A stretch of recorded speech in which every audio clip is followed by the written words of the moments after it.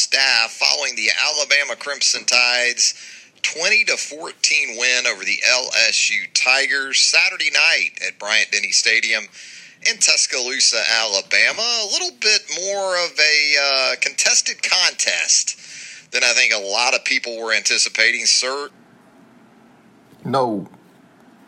Spread nearing Alabama by 30, favored by nearly 30 points. The Crimson Tide wasn't expected to be a game in which the Tigers were taking shots into the end zone down 6 to close things out, but that's what you got. That's what you got. So the revenge factor, although to me at least it felt a little stale, because the talk about the last time LSU had been in Bryant-Denny Stadium was 2 years ago.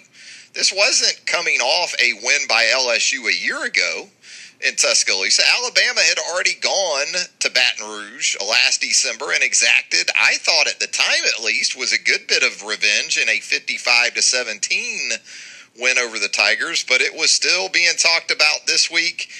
Didn't turn out that way. But I will say this, Alabama, when it took the lead there in the second quarter, right? That was the first time Alabama led LSU in Tuscaloosa since 2017. So the Crimson Tide wobbles, sort of weaves, slops through in a lot of ways. A win over LSU, still on track for an SEC Western Division title. And right now, I think that's what you have to focus on, continuing to just put one foot in front of the other with this team.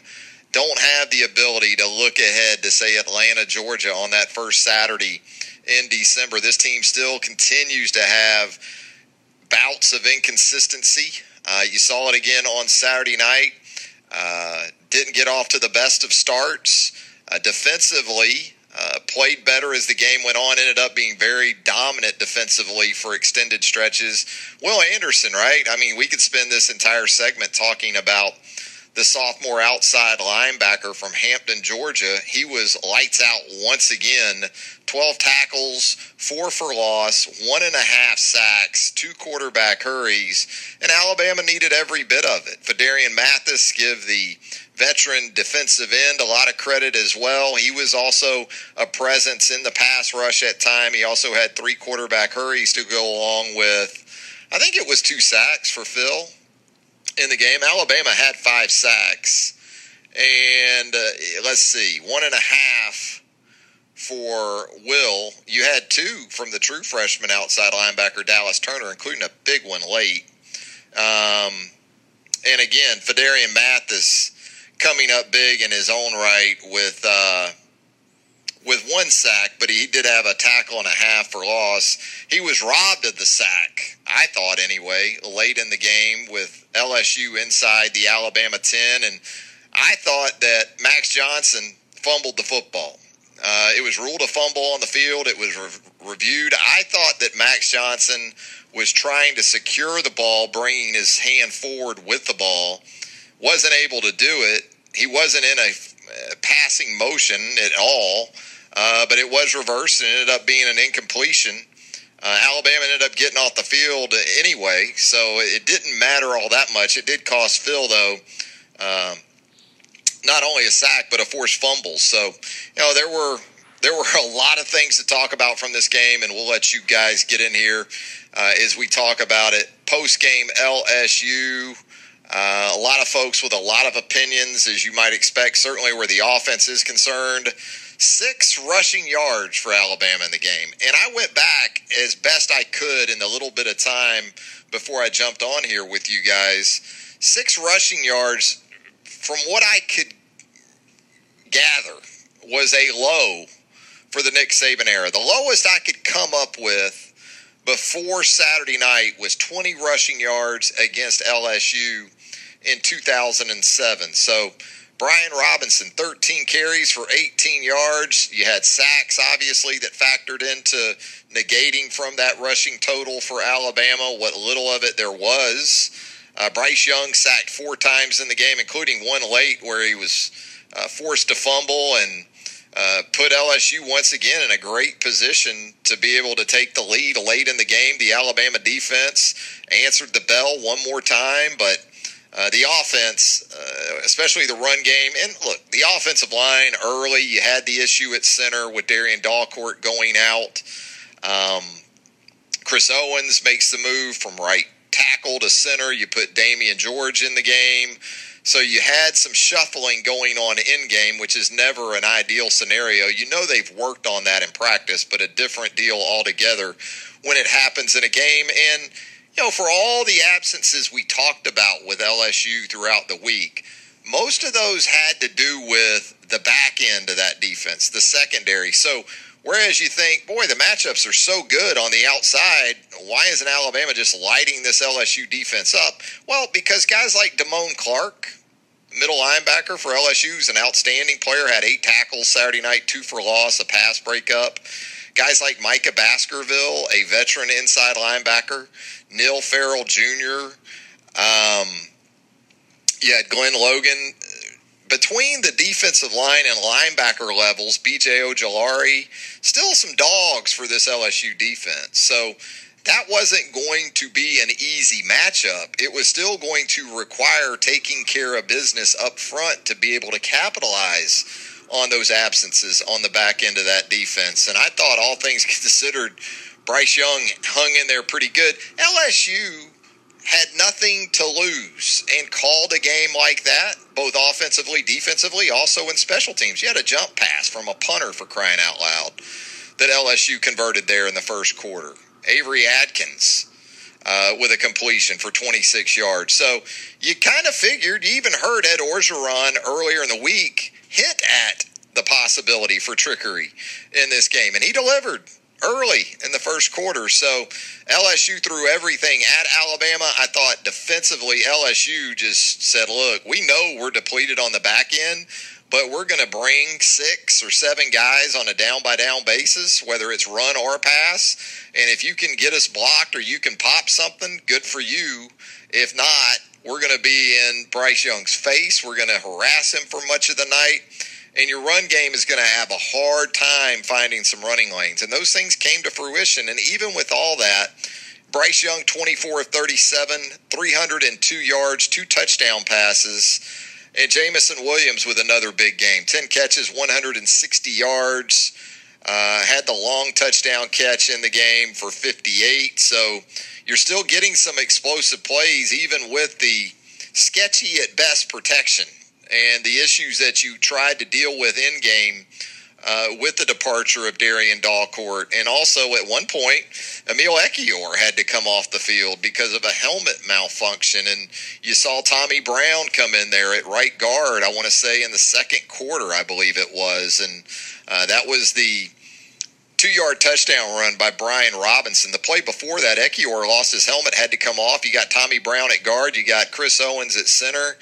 You've got Damian George at right tackle, so a different look for sure for that offensive line. And even had some injuries throughout the course of the game, as we heard from Nick Saban post-game. Dalcourt was an ankle early in the game. Sounds like a sprain. Saban wasn't exactly sure to what extent Dalcourt was injured. We'll know more about that early in the New Mexico State practice week. You also had Jalen Armour Davis go off with what appeared to be a hip injury, a lower back hip injury. He did not return. So Josh Jobe, who hadn't practiced all week, was forced into action with turf toe. You had JaQuincy Kool-Aid McKinstry at the other corner getting his start tonight against LSU. So you had to deal with some things on the defensive side of the ball as well, but defense really won this game on Saturday night. Again, you talk about Will Anderson, just another incredible performance. I thought Henry To'oTo'o in spots did some really good things. You still had a little bit of confusion on the back end of that defense, not only against the pass, which LSU took advantage of by lining Brian Thomas, a wide receiver, up in the backfield and then just basically swinging him out into the flat.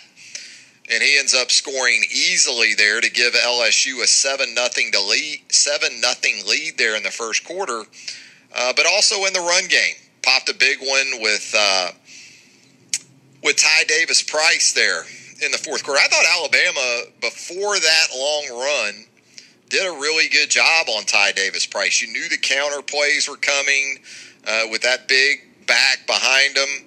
He finishes the game 23 for 104. LSU rushes for 109 as a team. Max Johnson, 16 of 32, 160 yards and 2 touchdowns with an interception by Jalen Armour-Davis. That came off a hell of a play, by the way, by Christian Harris with a deflection there to set that up for Jalen Armour-Davis. So there were some positives. You know, you had a PAT streak by Will Reichard, unfortunately, go by the boards. You had some issues on field goal extra point between the snap and the hold. The snaps weren't quite on the money. Kind of put Paul Tyson in some positions where he had to do a little extra with the holds. Those didn't always go so well, so Will Reichard misses a 49-yard field goal attempt early. Again, sees his extra point streak that was in excess of 120 in a row go by the boards with a mixed extra point there in the third quarter following Jamison Williams' big play for a touchdown, the deep ball from Bryce Young. So plenty to work on for this Alabama team. Is everybody going to be okay, though? Kind of happy that New Mexico State is next? Need some more time, huh? Yeah, you know, Steve, I think there's a lot of Alabama fans that probably feel that way about the play calling at times on offense. One of the things that I thought we would see more of, and that's understanding that LSU was also down at the corners. So it should have been a situation where they could have taken advantage of more things really across the board. But, man, when you talk about it, that slot corner at that star position for LSU, they opened the game with Pig Cage. That's his name. Well, Quentin is his name, but Pig Cage is the defensive back's name on the LSU roster that the Tigers were sort of forced into going to there at the star position. And you kind of thought, well, maybe you'll see more of Jamison Williams or John Mechie working inside going against this guy. But at the end of the day, you still got to be able to protect. And whether it's 4-man rush, 5-man rush, 6-man rush, and whether you have a guy go out.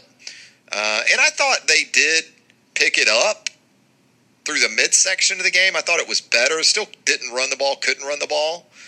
But, you know, I thought that at least from a protection standpoint there, for a quarter or two, it sort of came together at least a little bit. But fourth quarter, it sort of cropped back up, and you saw it there with the big sack of Bryce when the fumble was forced there, and that was an overload blitz off of the right side of the offense, and I don't know how you were going to pick that up. You had two guys that Damian George was trying to deal with. I don't know if the back was supposed to help over there or what, but it just didn't. It didn't happen. I thought the tackling was actually not bad. I know that Ty Davis Price broke one there again in the fourth quarter. There were some plays where yards after catch were a little bit of an issue, but you know, I was on the roundtable message board there at BOL and throughout the game, and on that last possession or so by, I guess it was the last possession by LSU, my thought was at that point, just bring 6 at least. Go after Max Johnson, because we've seen too much from this Alabama defense, or on more than a few occasions anyway, where they try to just rush forward. They don't get pressure unless it's Will Anderson and occasionally Fedarian Mathis. And then the potential for busts on the back end are very real. So in situations like that late in the game, Saturday night, I felt like go ahead and try to go get this guy, because if you sit back with a 3 or 4-man rush, even if you bring 5, they don't get there enough with their 5-man pressure. Bring the 6, and they actually, I guess on that last play really, or one of the last plays, they brought 7. They brought both safeties. You hardly ever see a Nick Saban defense bring 7 guys and bring both safeties.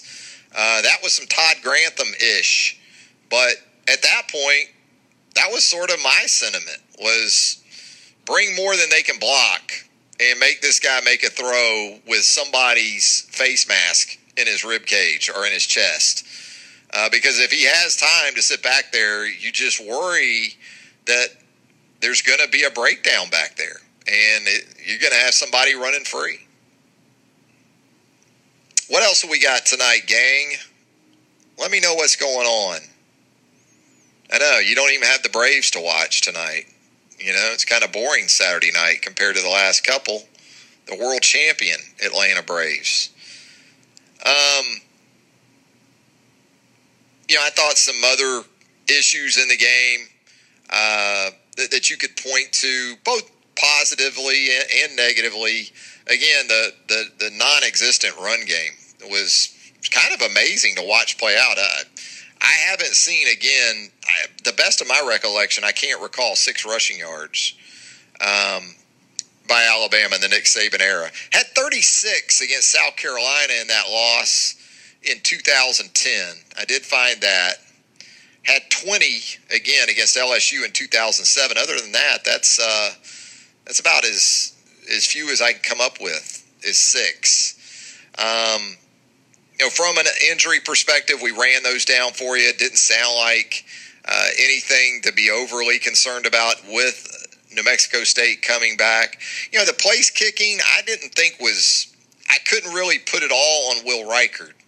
Because, again, for whatever reason, the snaps were just a little off. The holds weren't quite there. Now, an extra point, a lot of guys will tell you, even with the situation that unfolded there at 20-7, you get those through. But they missed that one wide right. The problem with the offensive line right now is I think we learned more tonight about some of those things, is that we had all, I think, sort of wondered, what about Damian George at right tackle, and maybe go with Chris Owens at center, where it seems like he's a little better fit than trying to deal with elite edge guys in the Southeastern Conference there at the tackle position. But, they weren't exactly perfect or anything close to it once they made that change with Owens going to center and Damian George coming on. Now, in fairness to Damian George, you give a guy a week to prepare. You give him a week of first-team reps. You give him all those things, and there's certainly a chance for a better outcome, a better performance. And so when I take those things into account, I don't think Damian George was exactly poor in his play. It's sort of like sudden changes in other aspects of the game. Things happen quick during the course of a game. You're put into a situation against a very capable opponent. If what happened tonight happened next Saturday in the first quarter against New Mexico State, you just make the change or two. You shuffle the offensive line, and against an opponent like New Mexico State, not much gets revealed. But when you combine the fact that, as I talked about earlier, whereas, yes, LSU had a lot of guys out, but also LSU's front seven still had a lot of guys on the field. It wasn't depleted in that front seven. I know Mason Smith, the true freshman, didn't play up front, but otherwise Logan, Farrell, Roy, Clark, he's the SEC's leading tackler. Baskerville's played a lot. They still had capable people on the field, and their approach was going to be pretty much, we're going to bring more guys than you can block, and then we'll see how you deal with that. And it was a problem for Alabama even the little bit before that we saw with Darian Dalcourt on the field. So when you start shuffling, it becomes probably a bigger problem, at least for a couple of series, where the biggest problem was, just not being able to sustain things offensively. You get into the second half, and yes, you hit Jamison Williams right out the gate with the 58-yard touchdown pass, and that's a great thing, but it was just a 2-play possession. And then Alabama's next 5 possessions, actually its final 5 possessions of the game, 3 plays, 3 plays, 3 plays, so 3 3-and-outs after the Williams touchdown. Then they go 8 for 35, and they have the fumble And then they go 3 for -5 and punt. So it just weren't on the field. And when you can't run the football to close games, you end up holding on for dear life. That was as much of a problem with the run game, not having a presence Saturday night, as much as anything else. They couldn't finish the game with the run game, or at least just enough to stay on the field in the second half. And, with that, LSU stayed aggressive, going for fourth downs, had the 74-yard drive that felt like 74 plays there in the fourth quarter to make it a one-score game again at 20-14. And, Alabama was pretty much in hold-on mode from there. What else do we have, crew?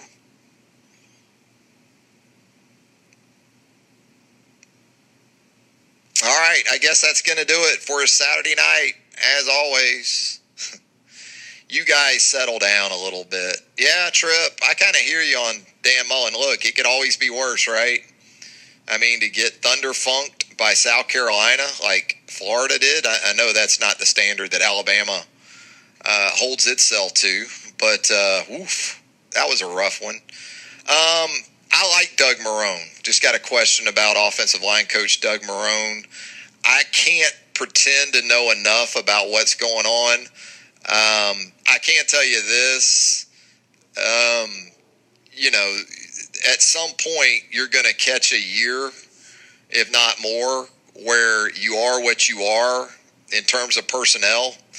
And obviously, and I don't think this is any decision just one person has made for themselves, but collectively they've decided that this is what we've got. And they've gone with their best five. And it doesn't excuse at times where, the execution isn't what it needs to be, because as you heard Nick Saban say post-game tonight, that falls on the coaching staff as well. So it doesn't remove the responsibility from the coaches in any way when that group doesn't play well. But I do think in some ways they just pretty much are what they are right now. They've had some nice recruiting classes, and they need some guys to continue to develop, not so much even for this year, but for next year. And I'm not saying this year's over, but in terms of projecting this offense right now to even some of the defenses in some of the games that they have coming up before Atlanta, if they get to Atlanta, they're going to still be in that position, I think, more than they would like, that the game falls largely to Bryce Young and those receivers. And, thank goodness for Jamison Williams coming in from Ohio State. He's been an absolute revelation, no doubt about that. And they've got to use this next game, this next week. Typically, you look at games like New Mexico State as almost another bye week opportunity for you, but I don't think they can look at this next game that way, because Arkansas is capable. They beat Mississippi State today. That was a nice win for Sam Pittman in Fayetteville. And then you've got Auburn playing at a good enough level right now to certainly push Alabama to the limit in Jordan-Hare, a place where Auburn has been especially difficult on the Crimson Tide in the Iron Bowl. So, as I said from the outset of the podcast or the show here, I still don't think this team can take anything for granted, and it's kind of been the same narrative that we've been talking about since the start of the season. So, hey, keep it locked to BamaOnline.com. We're going to have continuing coverage of Alabama 20, LSU 14 throughout the weekend for you. We're going to have great stuff from Charlie Potter, from Kirk McNair. I'll contribute as well. And then, you know what starts this next week, too? You got the basketball season cranking up for real. Men's and women's basketball teams at Alabama in a doubleheader on Tuesday at Coleman Coliseum. So we'll get into some hoops more and more as we move throughout the month of November. Keep it locked to BamaOnline.com. Keep it right here with us on the Bama Online podcast, which you can subscribe to as easily as a click or two. And if you'd leave a rating and a review for us while you're there, we'd greatly appreciate that as well. Until next time, so long, everybody.